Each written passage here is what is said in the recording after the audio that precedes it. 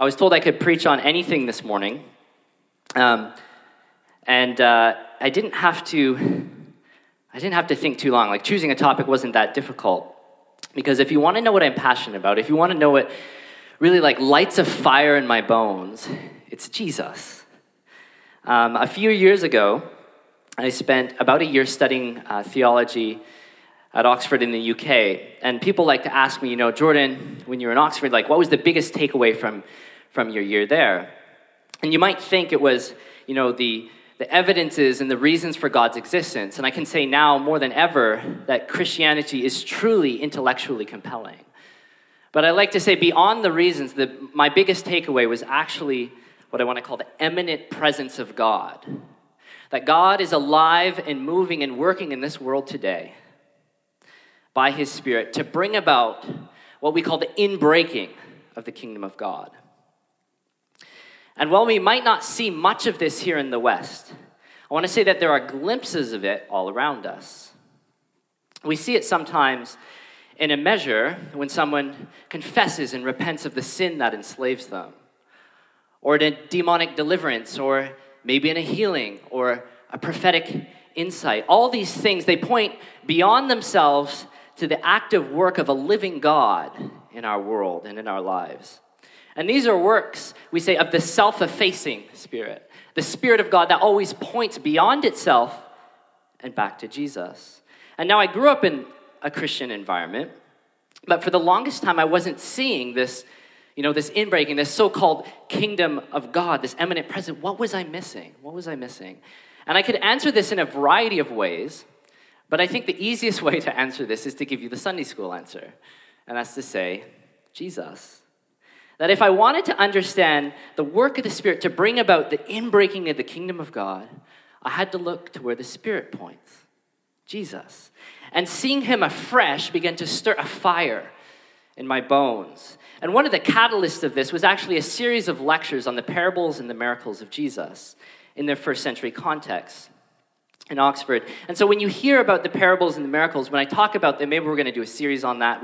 I don't know yet, but I guess you're hearing echoes of my professor, Michael Ramsden, and his late mentor, Kenneth Bailey. But what did studying the miracles and the parables of Jesus do? Listen, it's that they helped me recapture the wonder.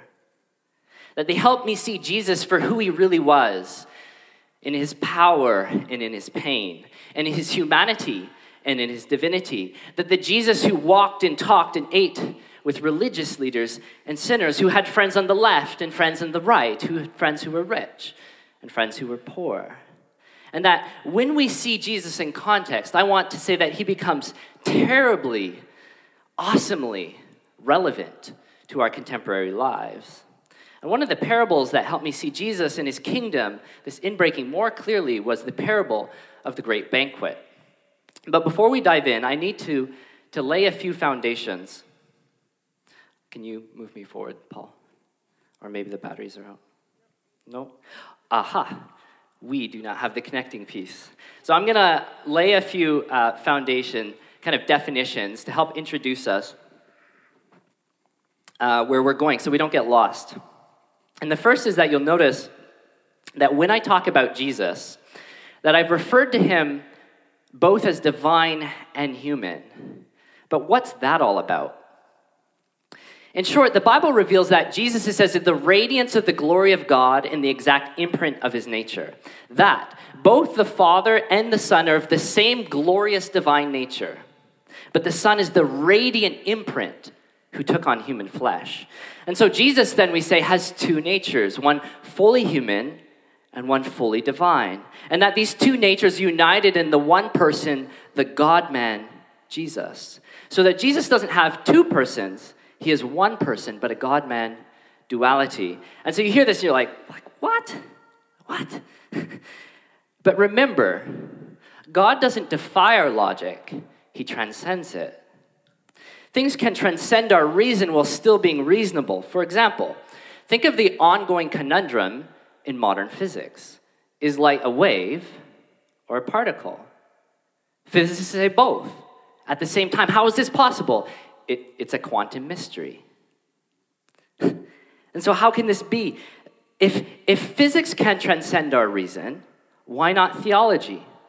Perhaps in the same way wave-particle duality transcends our reason, yet remaining reasonable. So God-man duality transcends our reason and is yet reasonable. After all, he does reveal himself to be the light of the world, doesn't he? So God doesn't defy our logic, he transcends it. And so Jesus is the God-man who has entered into this world, and he's teaching in parables. But what is a parable?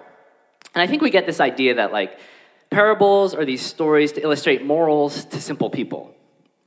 But I want to say that the parables of Jesus are actually quite profound. They're quite complex. They're not just illustrations of his teaching. They are the meat of his teachings. Jesus' parables are not just illustrations of some theology. They actually are his theology.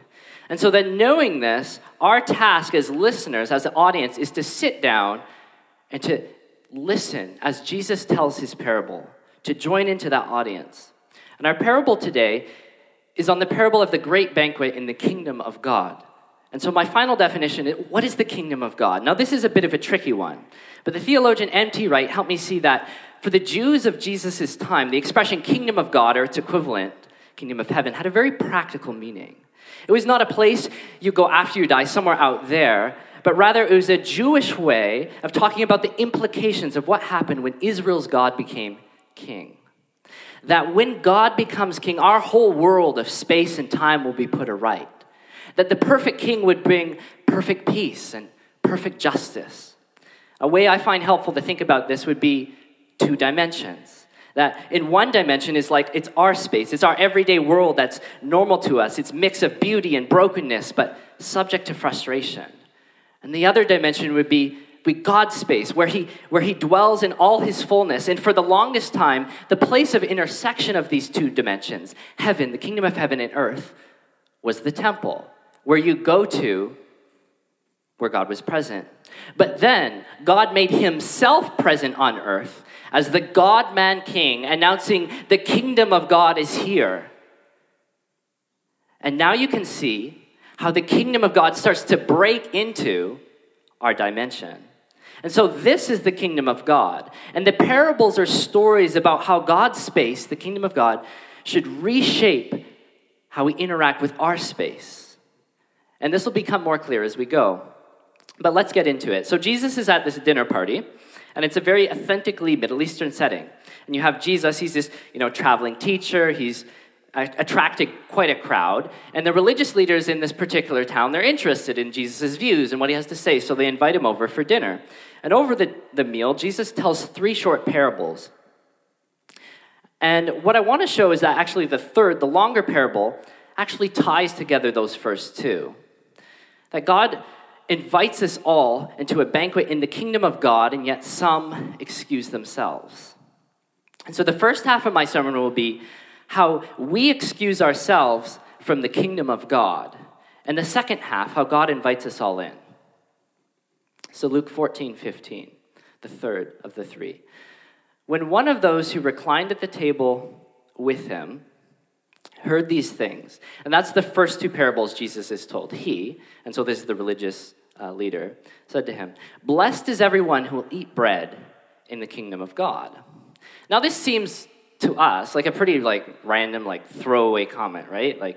But remember, Jesus is this traveling preacher, and so this is an intentional comment, and they're sounding him out. They're saying essentially Jesus, what are your views on the kingdom of God? Who's all going to be eating bread there? And so how should Jesus reply? He already knew what their expectations were for the messianic banquet. The man is essentially saying bless me, bless me. He thinks he will be the one eating bread in the kingdom of God. The answer he expects from Jesus is something like, blessed are the Jews who are able to keep the law in such a precise fashion that they will be counted worthy to sit with the master at his feast. And of course, the dinner guests would hear this and they'd nod with approval and say, yes, that's very good. And move on to the next topic, right? What's his next view? But this is not what happens. And what Jesus says is remarkable enough that it's remembered and recorded. And Jesus said to him, "A man once gave a great banquet and invited many. And at the time of the banquet, He sent his servant to say to those who had been invited, 'Come, for everything now is ready.' But they all alike began to make excuses. The first said to him, 'I bought a field. I must go out and see it. Please have me excused.' And another, 'I bought 5 yoke of oxen. I have to go examine them. Please have me excused.' Another said, 'I've married a wife, and therefore I can't come.' So a man once gave a great banquet. Now, in this time and place, when someone was throwing a banquet, there's some planning, some preparation that went into it. The host would, send out invitation to his groups of friends, and then based on who replied to the invitation, he would know how much food he had to prepare. And then when the day came, they would slaughter the animal, they would prepare it, and when everything was ready, the master would tell his servant, go out and please come. Tell them, please come, for everything now is ready. And maybe a sort of weak equivalent, we're different here in the West, would be if we were to have a dinner party, like a formal supper, maybe Dwight and Jess, they invite us over for a supper, a group of us, Andrew and Jeff and myself or whoever, and we all arrive, and we're waiting in the living room, right? That's kind of the interim period. And then the host comes in, they say the food is ready. And then suddenly, imagine this, Jeff jumps up, I gotta go mow the lawn, I'm sorry. And he heads out the door. And then Andrew, I'm sorry, I bought a house, I haven't seen it yet, I gotta go, bye. And then I jump up and I don't know. And I head out, right? And Dwight would be like, what? Like, what in the world? What is going on? How rude, how angering, all of them at the same time. This seems like a sort of intentional snub. It's disrespectful. Everybody had confirmed, and then they just excuse themselves at the last minute. You see, on the surface, these excuses, they seem legit, right? But then you start to dig into them, and they're ridiculous. I bought a field. I must now go see it. Who buys a field without first going to look at it? I mean, you need to look at the yield, the soil. Is it facing the sun? What? It's like calling your wife. I bought a house. I can't make it for supper. I have to go see it. Who? What? No one buys a house. No. Or I bought 5 yoke of oxen. I must now go examine them. Who buys oxen without inspecting them? What if they're half dead? What if they don't plow well together? It could be a completely worthless purchase.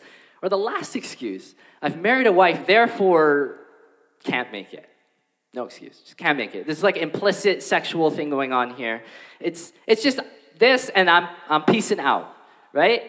So these these excuses, they demonstrate the disregard that these friends of the master have for the master, right? They're an intentional rejection of his generosity. And I think the reality is that we all make excuses to God too, don't we?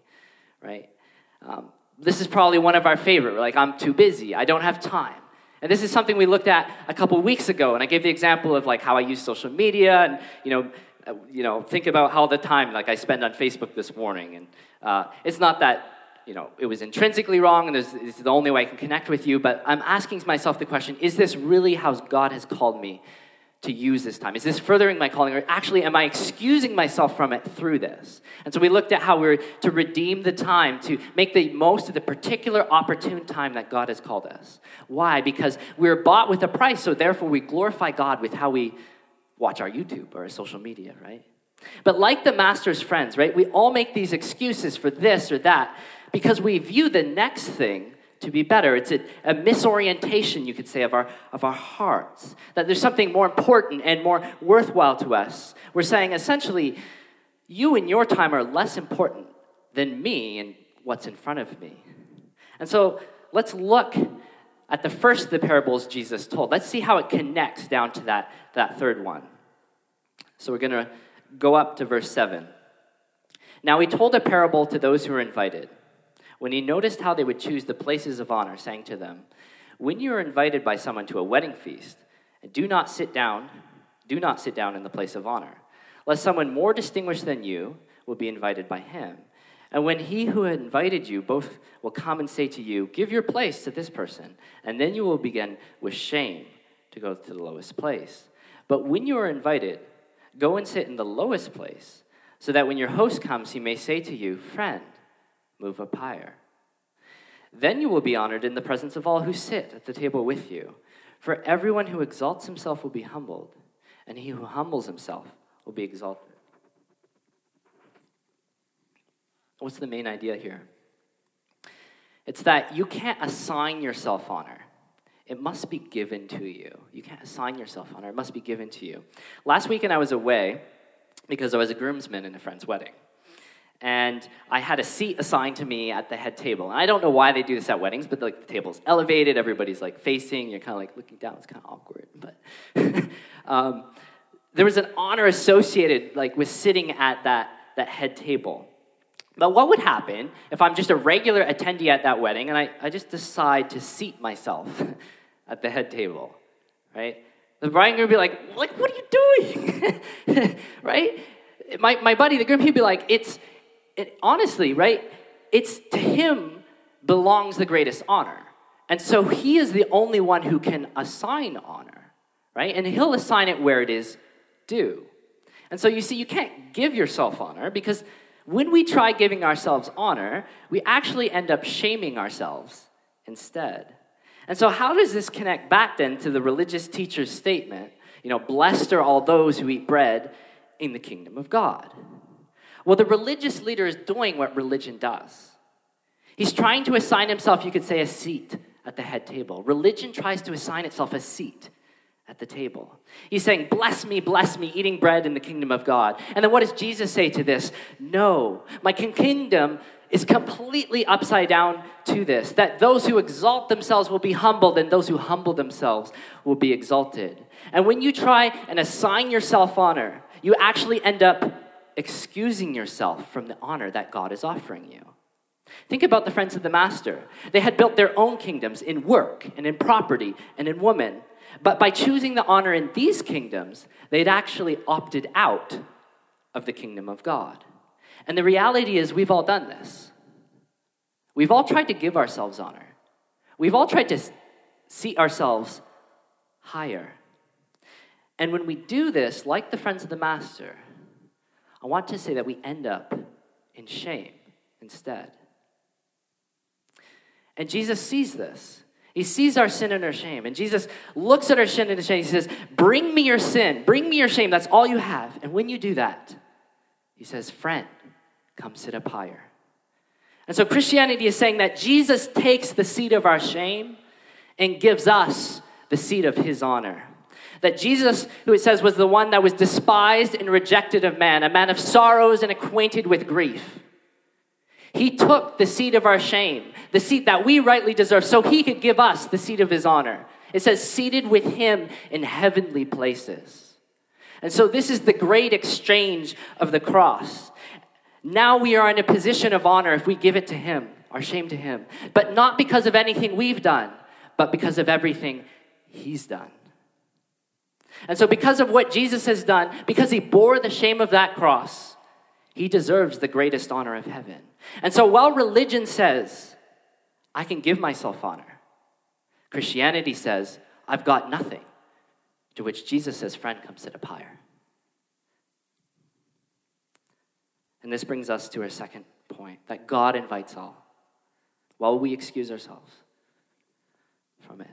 So let's go back into the parable. So the master's friends have made these ridiculous excuses, right, to get out of attending that banquet.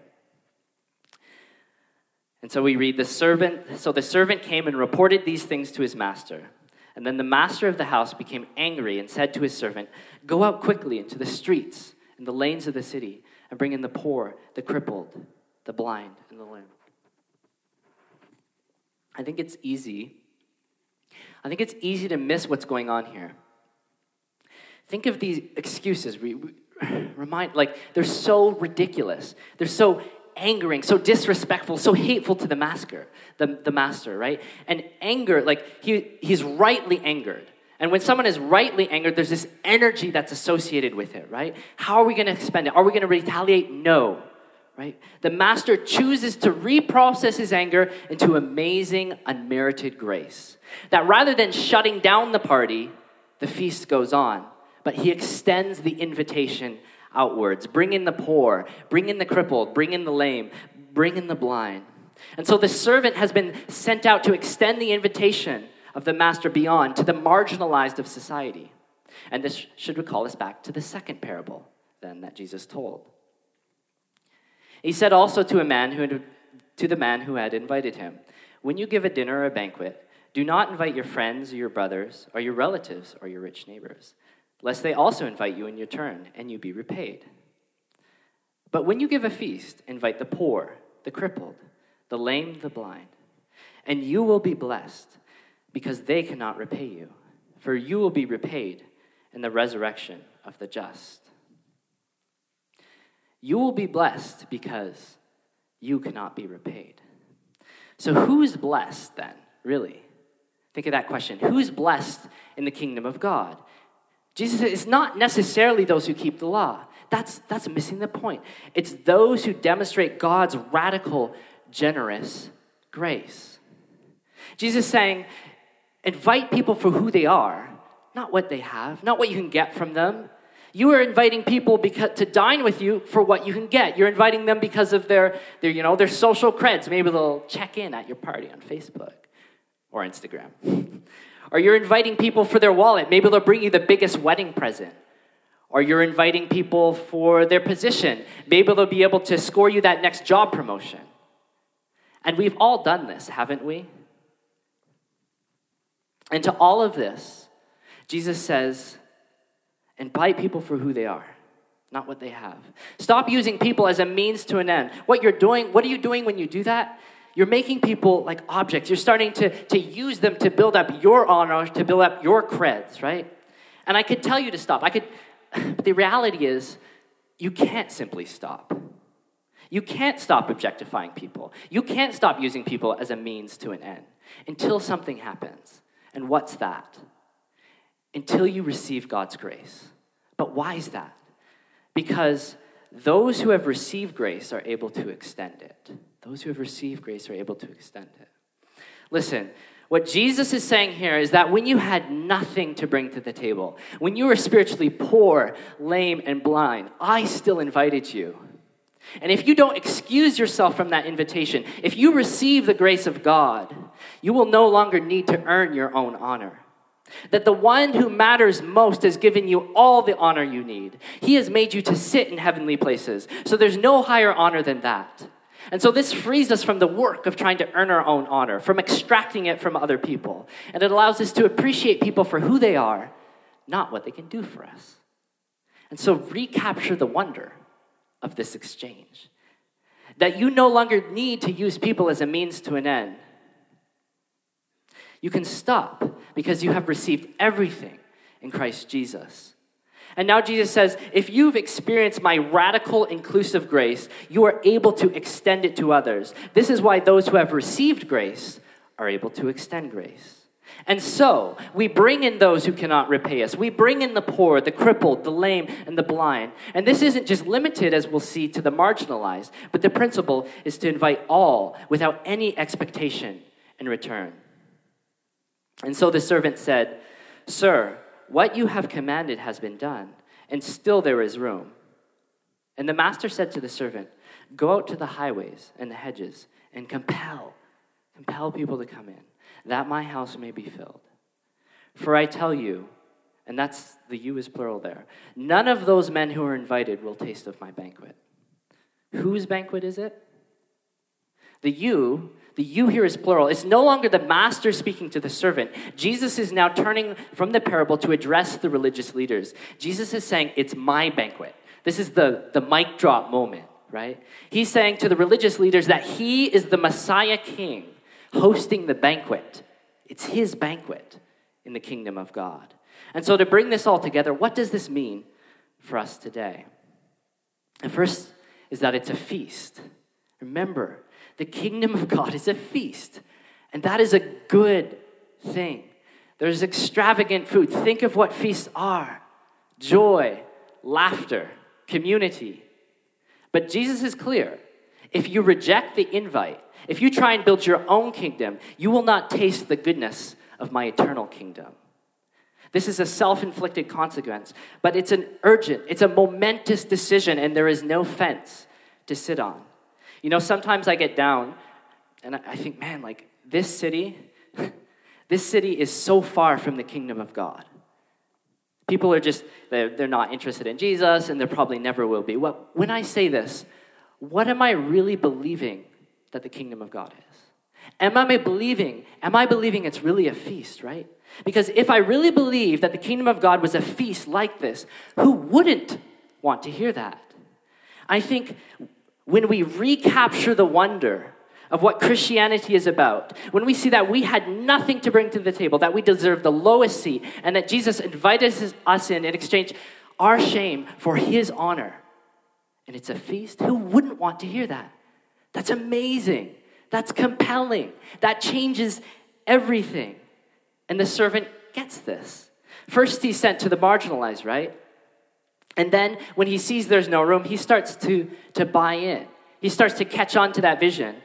And the master then sends him beyond the marginalized, to the highways, into the hedges. That's where the thieves, the vagabonds were, the total outcasts of society.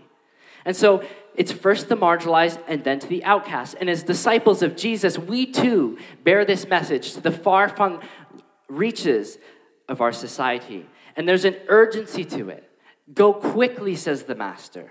Make the most of the particular opportune time that God has given you. Because the kingdom of God is here. The feast is ready. But not yet. The house is not yet full. And so in the kingdom of God, you could say, it's as if the food is hot and the table is set, but not all the guests have yet arrived. And there's also extraordinary, I want to say, social implications about what Jesus is saying here. So my second application would be that feast cost. What Jesus is saying doesn't just have spiritual application. It goes beyond holistically to say that the Christian who knows and understands the gospel cares about the needs of those who are marginalized and outcast. Because those who have received grace extend grace. We get involved. We go into those messy situations, even when they're costly. Thinking about this has really challenged me this past week, because the honest truth is there has been times in my life where I've excused myself from the situations that God has put in front of me. And why? Because inviting people to feast the way Jesus has asked us to feast is costly. And most of the reasons you give in your head for not doing it are probably real. You're thinking things like, food costs. There's an inconvenience to it. Things might get broken. The conversations, they might be awkward. And I want to say, this is all true. This is all true, but it's nothing compared to the real costs. See, the real costs is when you listen to someone's story and you start to love them and you start to enter into their lives, and you see that person you love start to make foolish decisions or be ensnared by addictions or be the victim of unfortunate circumstance. And see, it's easy to distance ourselves from these situations, but it's messy and costly to love them regardless of the outcome. It's easy to distance ourselves, but it's messy and costly to love regardless of the outcome. And I think there's a pastor in California who knows this better than I do. And I was reading his blog this past week, and this story fit right in. And so I'll read this. The real cost is not the guy who calls you up every single morning at 6 a.m. And he says, I'm a late at night guy and a late in the morning guy as well. So every single morning, Andre calls me up, pastor, and I'm like, what, Andre? He's like, I need something encouraging about Jesus to get me out of bed.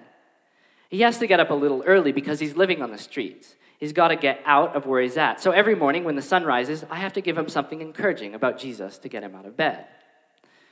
The real cost isn't those 6 a.m. phone calls. The real cost is the morning you don't get the call because he decided to walk in front of a truck and he's dead. And he was my good, good friend. This is the real cost of feasting like Jesus has called us. That we love people regardless of the outcome. It's messy and it's costly, but we love them for who they are and not what they have to bring to the table. And I'll end with this point, that grace has invited you. Grace has invited you. We saw how in this parable, the master, God, right? He has reprocessed his anger into grace. He extended it first to the marginalized and then to the outcast. And this is the radical welcome of God. And thinking about this, meditating on this, reminded me of a story that my dad told me. My dad moved to Montreal in the mid-1970s, and one of the people he got to know a bit at church was an 11-year-old guy named Philip. And Philip had a paper route, and he would deliver the Montreal Gazette around his neighborhood in Saint Laurent. And on January 7th, 1977, he left his home at 5:30 in the morning to deliver newspapers, and he never came back. And they found him stabbed 12 times in the neck with a screwdriver. And there was no apparent reason for his killing.